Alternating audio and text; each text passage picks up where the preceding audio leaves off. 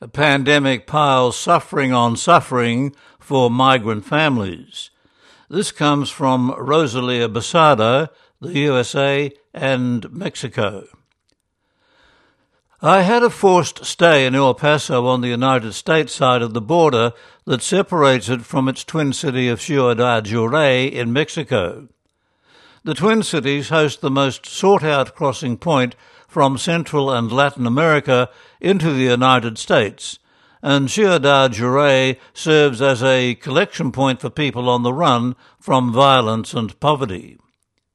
I'd been working as a lay missionary at the Papa Francisco shelter in Ciudad Juárez with another Colombian, Father Bill Morton.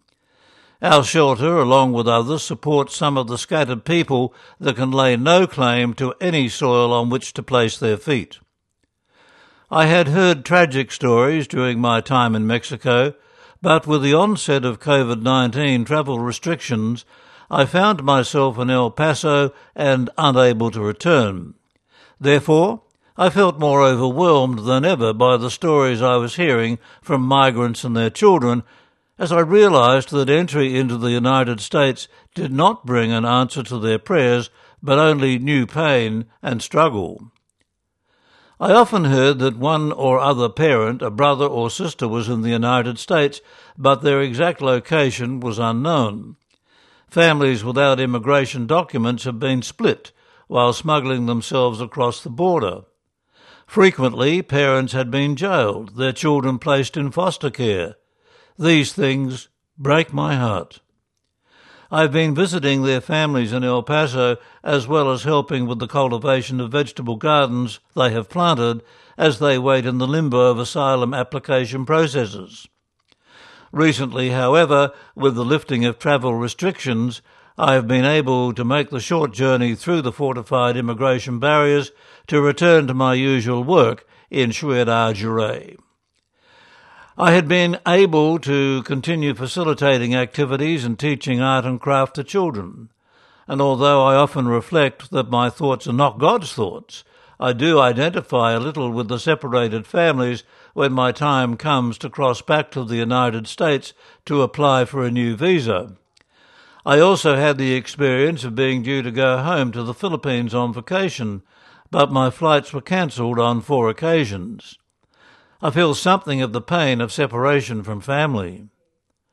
On one occasion, a family from the shelter asked me to go with them to the airport. I waited until they cleared immigration and still remember the sense of relief and the joy I felt seeing a whole family able to head together for a new home. I pray God will continue to sustain them and help them find the strength they need as they continue along the journey of their lives. The first year of the pandemic was perhaps among the most stressful of recent times. The previous Christmas, I was mapping out my plans for the coming year. The excitement, joy and happiness the new year promised came to an abrupt halt, replaced by sadness, stress and even fear.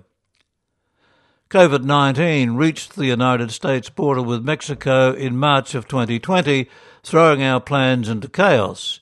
It was difficult to adjust to the norms and ways of the new reality. We had to adapt to life without Mass or the sacraments and lockdown. There were no classes, only unemployment, travel restrictions, health department regulations. All these left people afraid, hopeless, frightened, stressed and even depressed. The pandemic forced people to stay home, and as the days of lockdown continued, the poor became poorer and their suffering more intense, sometimes even unto death.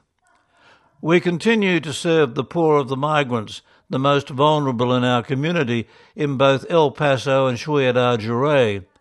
The missionary spirit in me propels me to reach out to those in need. I adhere to all the health protocols, but always pray before leaving home for the courage, strength, patience and passion to do my work.